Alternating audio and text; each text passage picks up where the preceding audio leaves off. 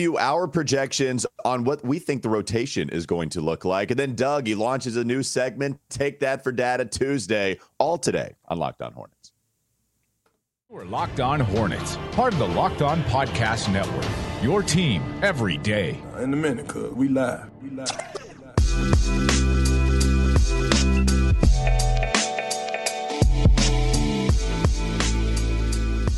It's Locked On Hornets, part of the Locked On Podcast Network. It's your team every day. Thanks for making us your first listen. We are free. We are available anywhere you get your podcast. And that does include YouTube. There's the solo man from yesterday helping me out. Well, because I wasn't living in the 21st century. I was without power. I couldn't hook up. That was my excuse, and I'm sticking with it. That's Doug Branson. You can find his Substack, everyhornetsboxscore.com. You're getting a little froggy with your Substack these days, Doug. Now is the time for people to subscribe because you are exploring. You're exploring using AI. And no, I'm not talking about Allen Iverson. You're doing all sorts of cool stuff over there. That's right. By the way, that sound effect that I just did there was the power down sound effect. Okay. That was your power going out.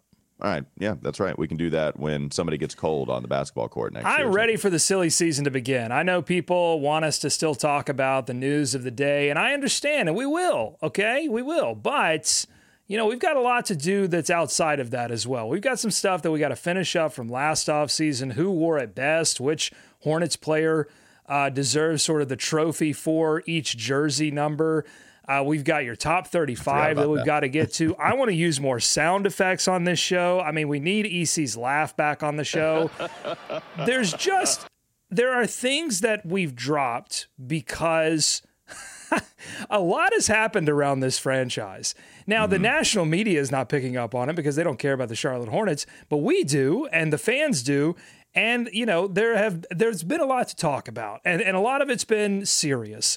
And so I really am embracing this silly season. I want to get this show back to where it used to be, which was we were the fun show, and we still are, but I want to get back there. All right.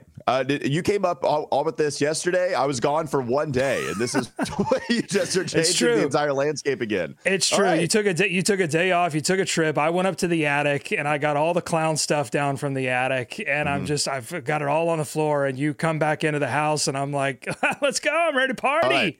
Yeah. You lose power one day, and now the whole landscape has changed. Now I got to do this 35 top Hornets list. To be fair, we've already talked about it.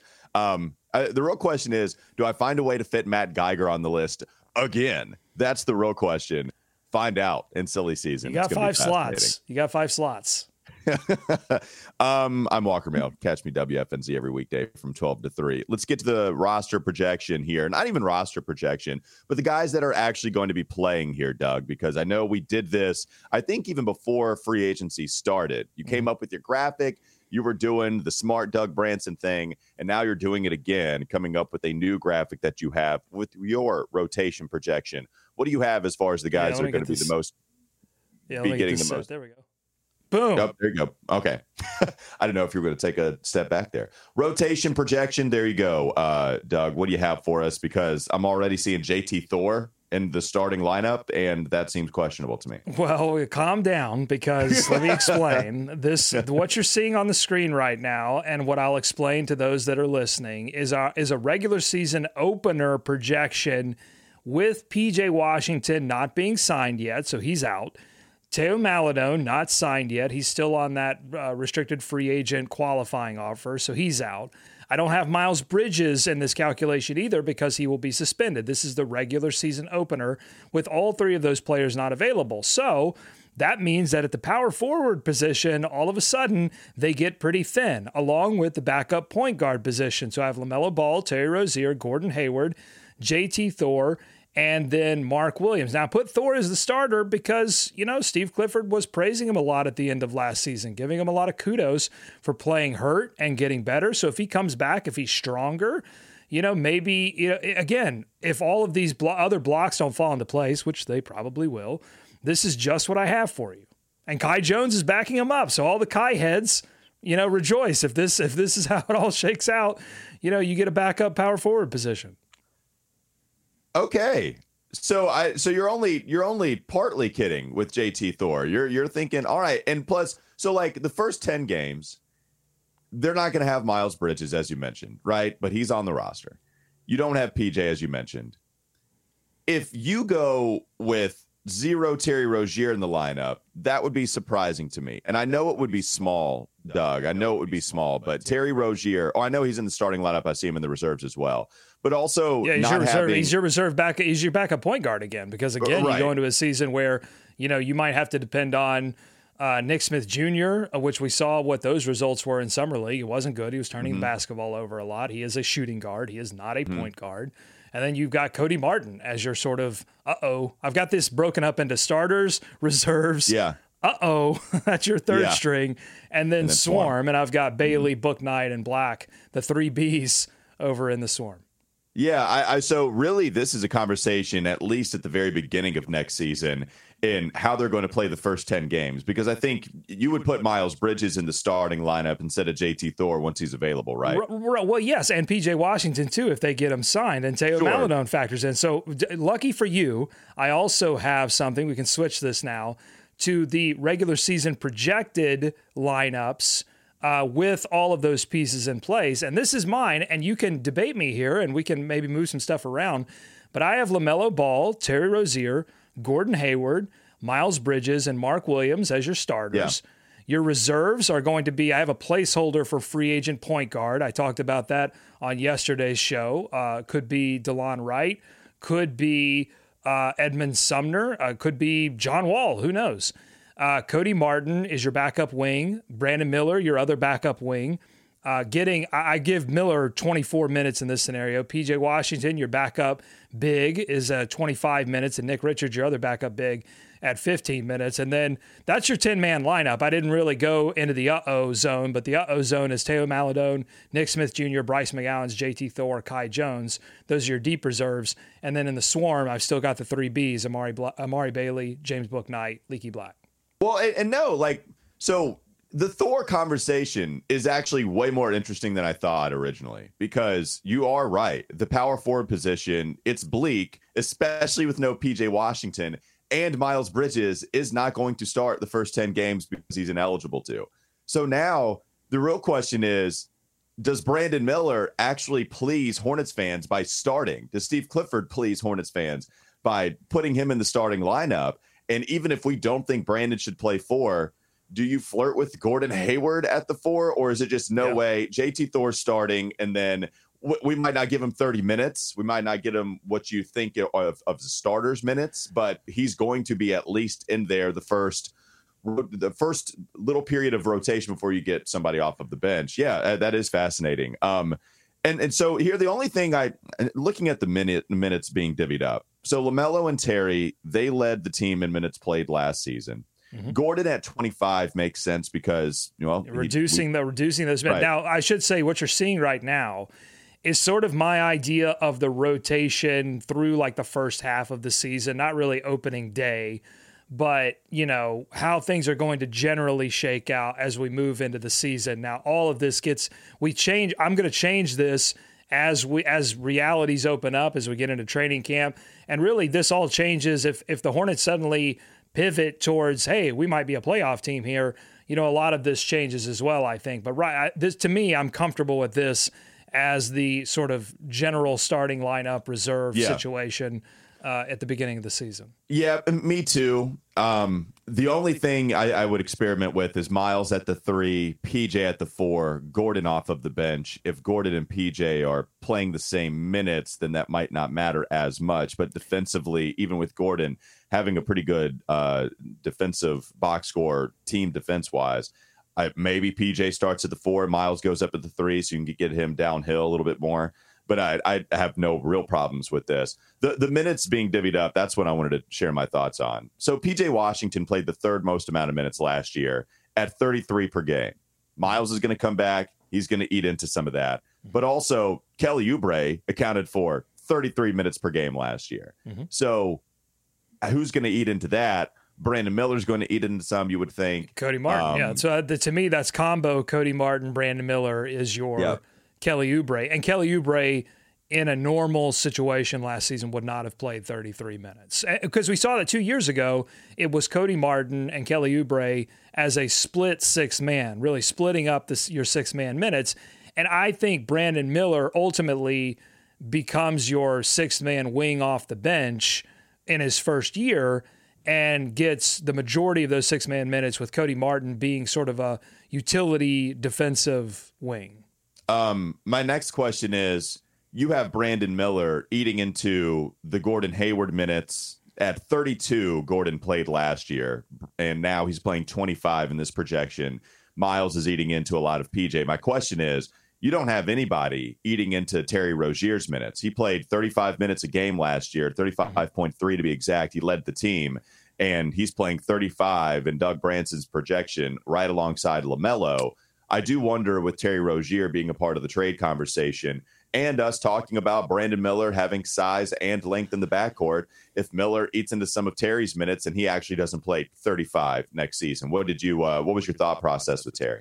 Yeah, I mean, maybe, but I've just heard nothing from this team that would indicate that. So if that changes, I'm willing to, make some moves here as we get into camp. If there's some hints that maybe Terry Rozier's role will be reduced, but everything I've heard from Mitch Kupchak and Steve Clifford has been on how important Terry Rozier is to this team. How you look, you can feel however you want to feel about that. If you want to feel like, well, he just takes too much of an offensive role, and look what the offense was without LaMelo Ball and with Terry Rozier leading it, and look how much money he makes. You can have qualms with all of that. But I'm just telling you that this team, as it's currently constructed, feels like Terry Rozier is a super important piece to what they're trying to do. And so my minutes projection here is going to reflect that. No. And I wonder, I mean, we heard that a lot last year with Terry. I wonder, just with the calculus being changed, with Miles coming back, no Kelly, with Brandon Miller on the roster, how much that happens. But I'm not even saying I disagree with any of this. It's just, those are the questions, right? I would imagine when you're thinking about attaching a number to somebody, those would be the questions you have. Brandon Miller backcourt minutes, Gordon Hayward minutes reduction, Miles Bridges eating into the starting lineup, Mark Williams. I mean, he was listed overall last year at under 20 minutes per game, but then Mason gets traded, and before he got injured, it was 25. At the very end of the season, when he came back from injury, he was actually at 29. So Mark, anywhere between 25 and 30, I think, was within the realm of possibility. And Nick Richards, he had 19 minutes per game last season. Yeah, I could see that going down. And, we even have the Najee factor. Is he going to play any part whatsoever? Still don't have any news on him. And Kai Jones. Oh, I do have. I'm sorry. I'm not zoomed out enough. I do have. So I've got starters, reserve, swarm. And then to the very far right, I have Spain. he's I've got James Najee in Spain. All right. So the question marks that I think are biggest on this are, Mark Williams, does he get more minutes? I think that's very possible that you see Nick Richards, despite the contract extension, his role get even more reduced, and then find ways to get PJ Washington minutes at the center position and go kind of the small lineup. The other question mark is Miles Bridges. Now, I have him slotted as a starter based on evidence from 2 years ago. We don't know what he is right now. He says he stayed in the gym. We've seen the videos. But is he going to be the same player? He's missed an entire year of basketball. When guys do that with injury, sometimes they struggle to get back into the groove. So we'll have to see. That could be a big question mark. If all of a sudden he's not the same player, then you've got to shift him back into the reserve role and shake this thing up a little bit. But that's, this is what it is right now. What I think right now, it could change. Yeah. No, it's kind of tough to try to figure out, especially with guys being familiar with the team, but having not been there for a year. Guys in limbo. The Hornets are the biggest limbo team right now, with Kelly Oubre and PJ Washington still being probably the best available free agents on the market, and we still don't have a deal done with them. Teo Maledon. I mean, we can't even get somebody that came in on a two-way contract. We can't even get any clarity on what's going to go on with him. So hopefully it'll all work out soon. All right, let's talk a little bit more about this and some other stuff coming up next on the Locked On Hornets podcast. Don't go to sleep on the Hornets just I did yet. want to talk to you about FanDuel before we get to Take That for Data Tuesday, where Doug has some interesting stats on LaMelo. FanDuel's great. You can take your first swing at betting on the MLB on FanDuel, and you can get 10 times your first bet amount in bonus bets up to $200 worth. That's right. Just bet $20 and you'll land $200 in bonus bets, win or lose. That's $200 you can spend betting everything from the money line to the over-under to who you think is going to hit the first home run. All on an app that's safe, secure, and super easy to use. Plus, when you win, you can get paid instantly. There's no better place to bet on Major League Baseball than FanDuel, America's #1 sportsbook. You can sign up today. Visit FanDuel.com/lockedon to get $200 in bonus bets. That's FanDuel.com/lockedon. FanDuel, the official partner of Major League Baseball. More Locked On Hornets coming up next. This is Locked On Hornets. If you're asking me, did they make the right pick to find a rookie of the year? Probably not. But did they make the right pick long term? I think they might have. All right. Whoa, no. That is weak. That dismount, you buckled. You look like Rick Ross jumping off a diving board. That was. I think they might have after being. I got to get I got to give myself room to wiggle, baby. You got to have room to wiggle. Okay. You got to get the wiggle room. It's time for more of the Locked On Hornets podcast.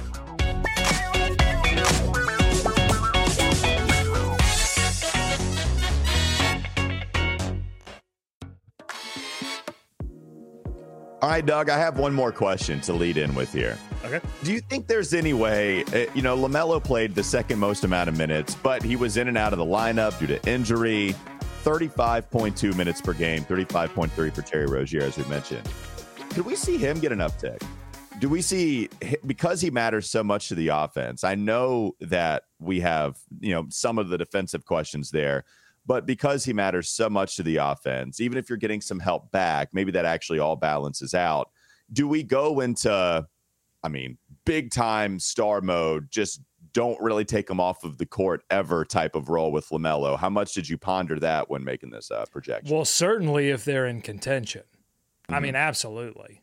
Yeah. To me, the numbers that I showed you, the 35 and 35 for he and Rozier, are just you're sort of slogging through December, January numbers. If they get into February and March and they've got a record such that they're in contention for a play-in, this is how Steve Clifford typically operates. It's going to be 10, 11-man rotation at the beginning of the season, and then he slowly whittles it down to a 9-man rotation. And then in the playoffs in 16, I think there were some games where it was all the way down to an 8-man rotation, sort of, 90s style. So absolutely, but to me, that's something that you really do if you're in the running for things. Otherwise, then I think would be pointless to run him into the ground. Because Steve Clifford has not operated like a Tibbs, for example. Mm-hmm. He's never done that. He has been pretty disciplined on rotations and not playing. Now, he played Kemba Walker significant minutes though when the team was in contention. So I absolutely could see it. Well, and just to be fair, there's not much room to grow considering who led the league in minutes played per game last year. Pascal Siakam was the league leader, 71 games played, 37.4 minutes per game. Like even guys like SGA was towards the top at 35 and a half. So maybe there's not even any room to grow for LaMelo, but so he might even already be there. Can you get up a couple of minutes per game? I think that actually is somewhat of a big increase. And so we'll see if that happens. And if that is the case, then he'll be like top, 15 potentially. That could very well happen. Well, and some of that has to do, in terms of when you're talking about average for a season, some of that has to do with LaMelo Ball staying on the floor and not getting into foul trouble. That was a big issue for him. He fouled out of 6 games. He only played 36. He fouled out of 6 games. So, and foul trouble early, it's less him getting into foul trouble late. It's more of him getting like 3 or 4 fouls in the first half. That's gonna limit your minutes because a coach is gonna want to protect you in order to have you available in the fourth quarter when you're most needed. So a lot of that's gonna be on LaMelo too. No, that's a good point. Yeah, it's a great point. Like, think about where he could be. If you wonder if he would be in that top 15 range. Now, this probably has a filter on it. I'm using StatMuse, and everybody that is listed, you played at least 58 games is the lowest number I can see. But if he did, then he would still be, he'd be in the top 30. But maybe if he didn't get in foul trouble, he could be even further up than that.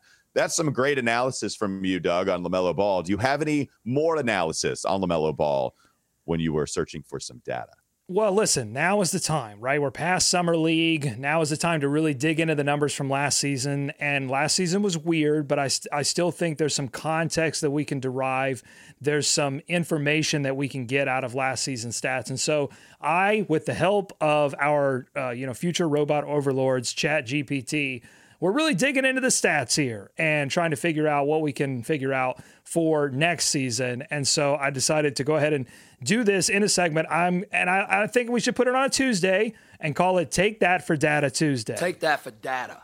And there you go. Love I got it. my sound effect on there. So, Thanks, and I don't know, maybe we shorten it. I don't know if Take That for Data Tuesday is a mouthful. Maybe we go, TATA Tuesday, Tata Tuesday, Tata Tuesday. I don't know. We got to figure it out. Tata Tuesday doesn't sound great, to be honest with you. But, if you want to explore that, go ahead. All right. So this is what I have for you this week.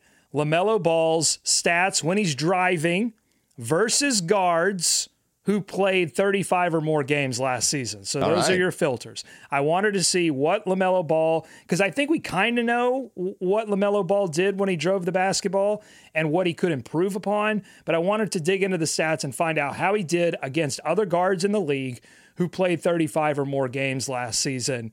And so here it is.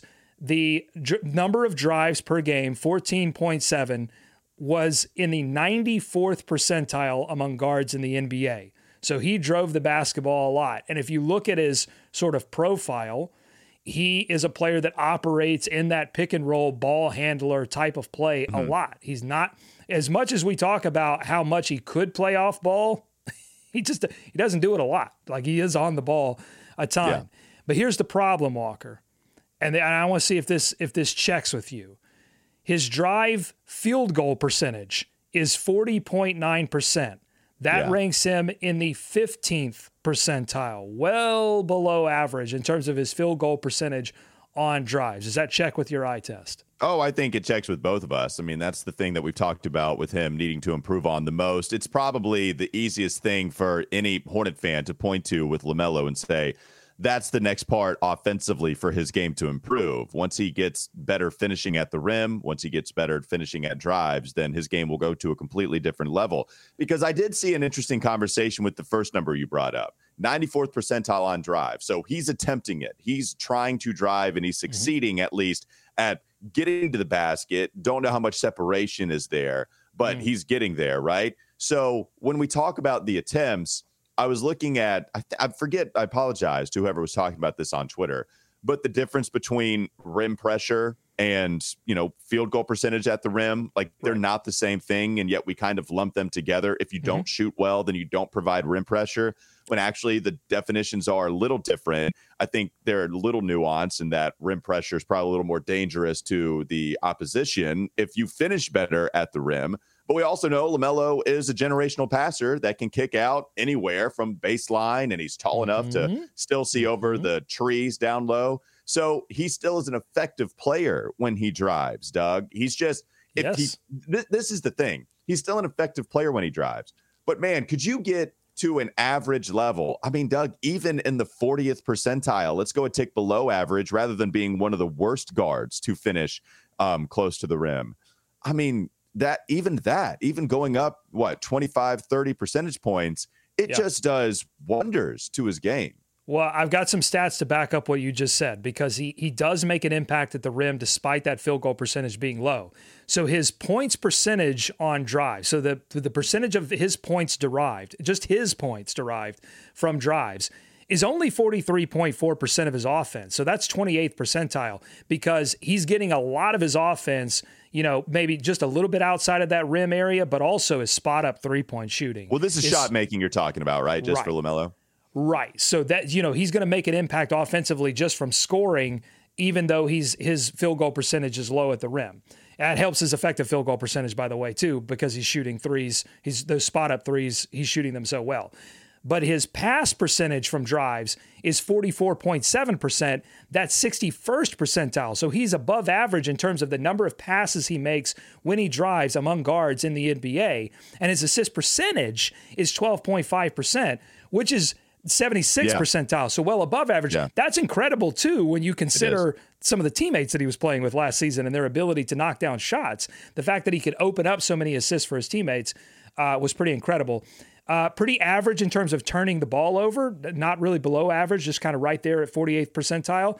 But here's the big number, and what we're going to be talking about a lot with him. We talked about it a lot last offseason, didn't really get enough of a sample size to make a determination, but the personal foul percentage on the drives, 4.7%. That's 29th percentile. So well below average among guards in the NBA at drawing personal fouls. If he can do that, I think it will increase his field goal percentage because so many of those rim misses will turn into personal foul opportunities to make free throws. It's going to increase his scoring. It will take him into all NBA territory. Yeah, I mean, honestly, Doug, I don't know if that seems higher than I thought it would, to be honest. To have the ball that much in your hands, to drive that much, maybe that's the reason. It's because the drives are there. So efficiency-wise, it's not like he's doing it, but the total amount of drives going, it's in the 95th percentile. So now that you're in the 30th, anyway, I don't want to overload people with numbers, but there you go. It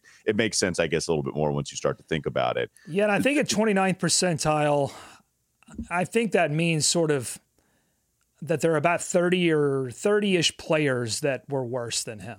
Yeah. Because I think the sample size was around 180. So okay.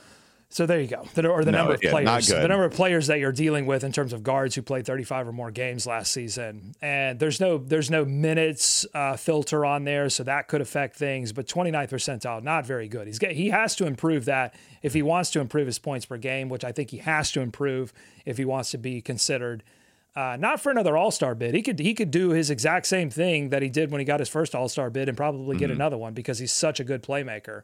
But I think that to get into that All-NBA conversation, got to get fouled more. If you look at the guys that are at the top of that list in terms of drive personal foul percentage, it's Shai Gilgeous, it's Luka. I mean, it's just guys that are like, yep, that's an All-NBA player. It's just obvious. Yeah, I mean, and even across the board, right? Like you see a lot of the All-NBA guys do get fouled a lot. And so and those guys, if you look at the data, there are guys in that conversation that aren't even that great at spot-up shooting. Like Jason Tatum, his spot-up effective field goal percentage is not great. It's good, but it's not great. So imagine LaMelo, who is great at spot-up shooting, adding a little bit of that, drive getting fouled to his game.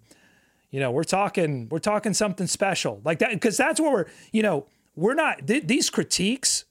I think people listen to our show sometimes and are like, you guys are hard on LaMelo. Like, look at all he's doing for the team. But we're talking about what does he have to do to go from very, very good to great, because that's the margin that he's trying to navigate at this point. Well, and I mean, anybody that says that isn't like, they don't care. I don't want to lump everyone. I think people, I'm not just talking about LaMelo Ball stands. I think people who watch the games and they watch LaMelo and they see this guy going 100 miles an hour and doing everything for this team, and they know the assist numbers, they know the assist percentage numbers, they know he's like an elite playmaker, and they go, like, what are you guys talking about? And it's like, what we're talking about is those little tiny marginal things that you have to achieve in order to go from all-star to all-NBA. There are only 15 guys in the all-NBA conversation. How do you get to that 15? That's what we're talking about here. Yeah, I guess my point was I don't hear much criticism on how hard we're being on LaMelo really all that much, except for people that probably don't care for us to say anything positive about anything. That's what I'm thinking. That's my point. But LaMelo, the good thing about this is, like, I don't want to say it's easy, because it's not. It just feels like this is real attainable for LaMelo to be able to do. Like this. It seems like this could hit at any moment, and you're hoping for it to. Yeah. And I think that's what does make it exciting. No one's going to call it easy. It's not. He'll just show up and it'll happen.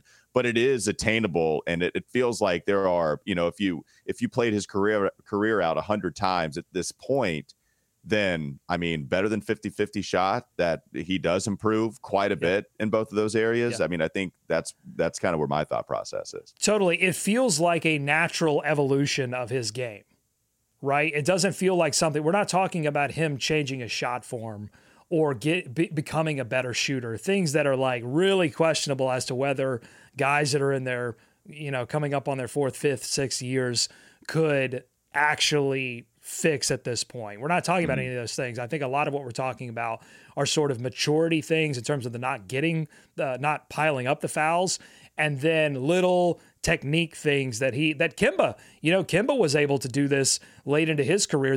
I think part of what took him into All NBA was his ability to drive to finish instead of drive to get fouled, but also, I think he increased his trips to the line as well.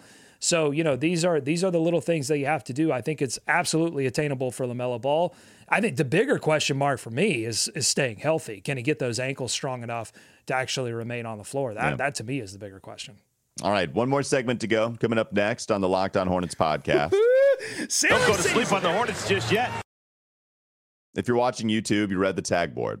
You got to see the last bullet point, and your eyes are not deceiving you. There's a fire emoji, and then it says chickens versus orangutans. That's what it says. We'll get to that in just a moment. I don't know. Locked On Hornets coming up next. All right, Doug, you want to explain yourself here with this last bullet point? I don't have to do any explaining. It's Mark Williams, the starting center for the Charlotte Hornets, that has some splaining to do. So here's the tweet. Mark Williams did what he called a light Q&A, asking his, Twitter X users now, I guess, to throw him some questions. And the Mark Williams sickos delivered in kind. Aram here tweeting at Mark Williams saying, would you rather fight a chicken every single time you get into your car or fight an orangutan once a year? You'll never see it coming. It can happen at any moment. And you also have a sword as a weapon. Mark Williams decided to answer this question, thankfully. And it's a very important question. I'm glad Mark Williams didn't dodge this very important question. Mark Williams saying, I think fighting the chicken, because it become part of my routine. Orangutan is wild. LOL. Yeah, every single time you get into your car, look, I think you'd rather fight a chicken too. Now, I actually have an opinion on this a lot more than I thought after reading the bullet point. You did send me this tweet, and I thought Mark Williams gave us a butt tweet because I did not see the quote tweet under it. And so imagine reading without any context. I think fighting the chicken because it become part of my daily routine. Orangutan is wild, LOL. I thought that was a total butt tweet, fired from the hip without his knowledge. But now it makes a little bit of sense. So I had chickens growing up. My mom had a rooster. His name was Dante. Dante was evil boy. I mean, Dante was the worst chicken/rooster of all time. Wow. But he liked my mom. Can you do top 5 worst roosters? Dante's number 1. Yeah, I'll just go ahead and spoil it there. But he did like my mom. My mom put Dante in at the rest of the chickens because if there was another rooster that would come in, Dante would beat them up all to hell, like killed a couple of the more aggressive chickens out there, roosters out there trying to hurt the other chickens. So I would say that Mark made the wrong decision if it is a nasty rooster. At the same time, orangutan strength, I don't know, like they'll just rip car doors off, no problem. I mean, they're crazy. So I think chicken is still the way to go. As long as it's not a rooster, I think Mark Williams should be okay. I would like to now make the observation that you have selected the chicken, and I really feel like you fight a chicken every day anyway. I mean, you get onto this show, you get onto your computer, and you fight a chicken to make this show a reasonable show every day. So I think you're used to it by now. Well, it's a rubber chicken. I mean, you said Teo is not a rubber chicken. I fight a rubber chicken every day to try to get past this show. That's absolutely correct. Now, my opinion on this is I'm going to go the opposite way because I think the chicken, if it was once a day, getting into my car once a day, I have to fight a chicken, then fine, I'll fight that chicken. But if I'm like, and somebody in the replies brought this up, if you forget something in your car, I did this yesterday. I went to the grocery store and I left my phone in the car. So I've already fought a chicken. Assumably, is that a word? I'm assuming you're fighting it to the death. You're killing the chicken or incapacitating it in some way. And now all of a sudden, free meal. If you want to go to all that work, I'm going to the grocery store. I could just get a pack of chicken, okay? It's easy.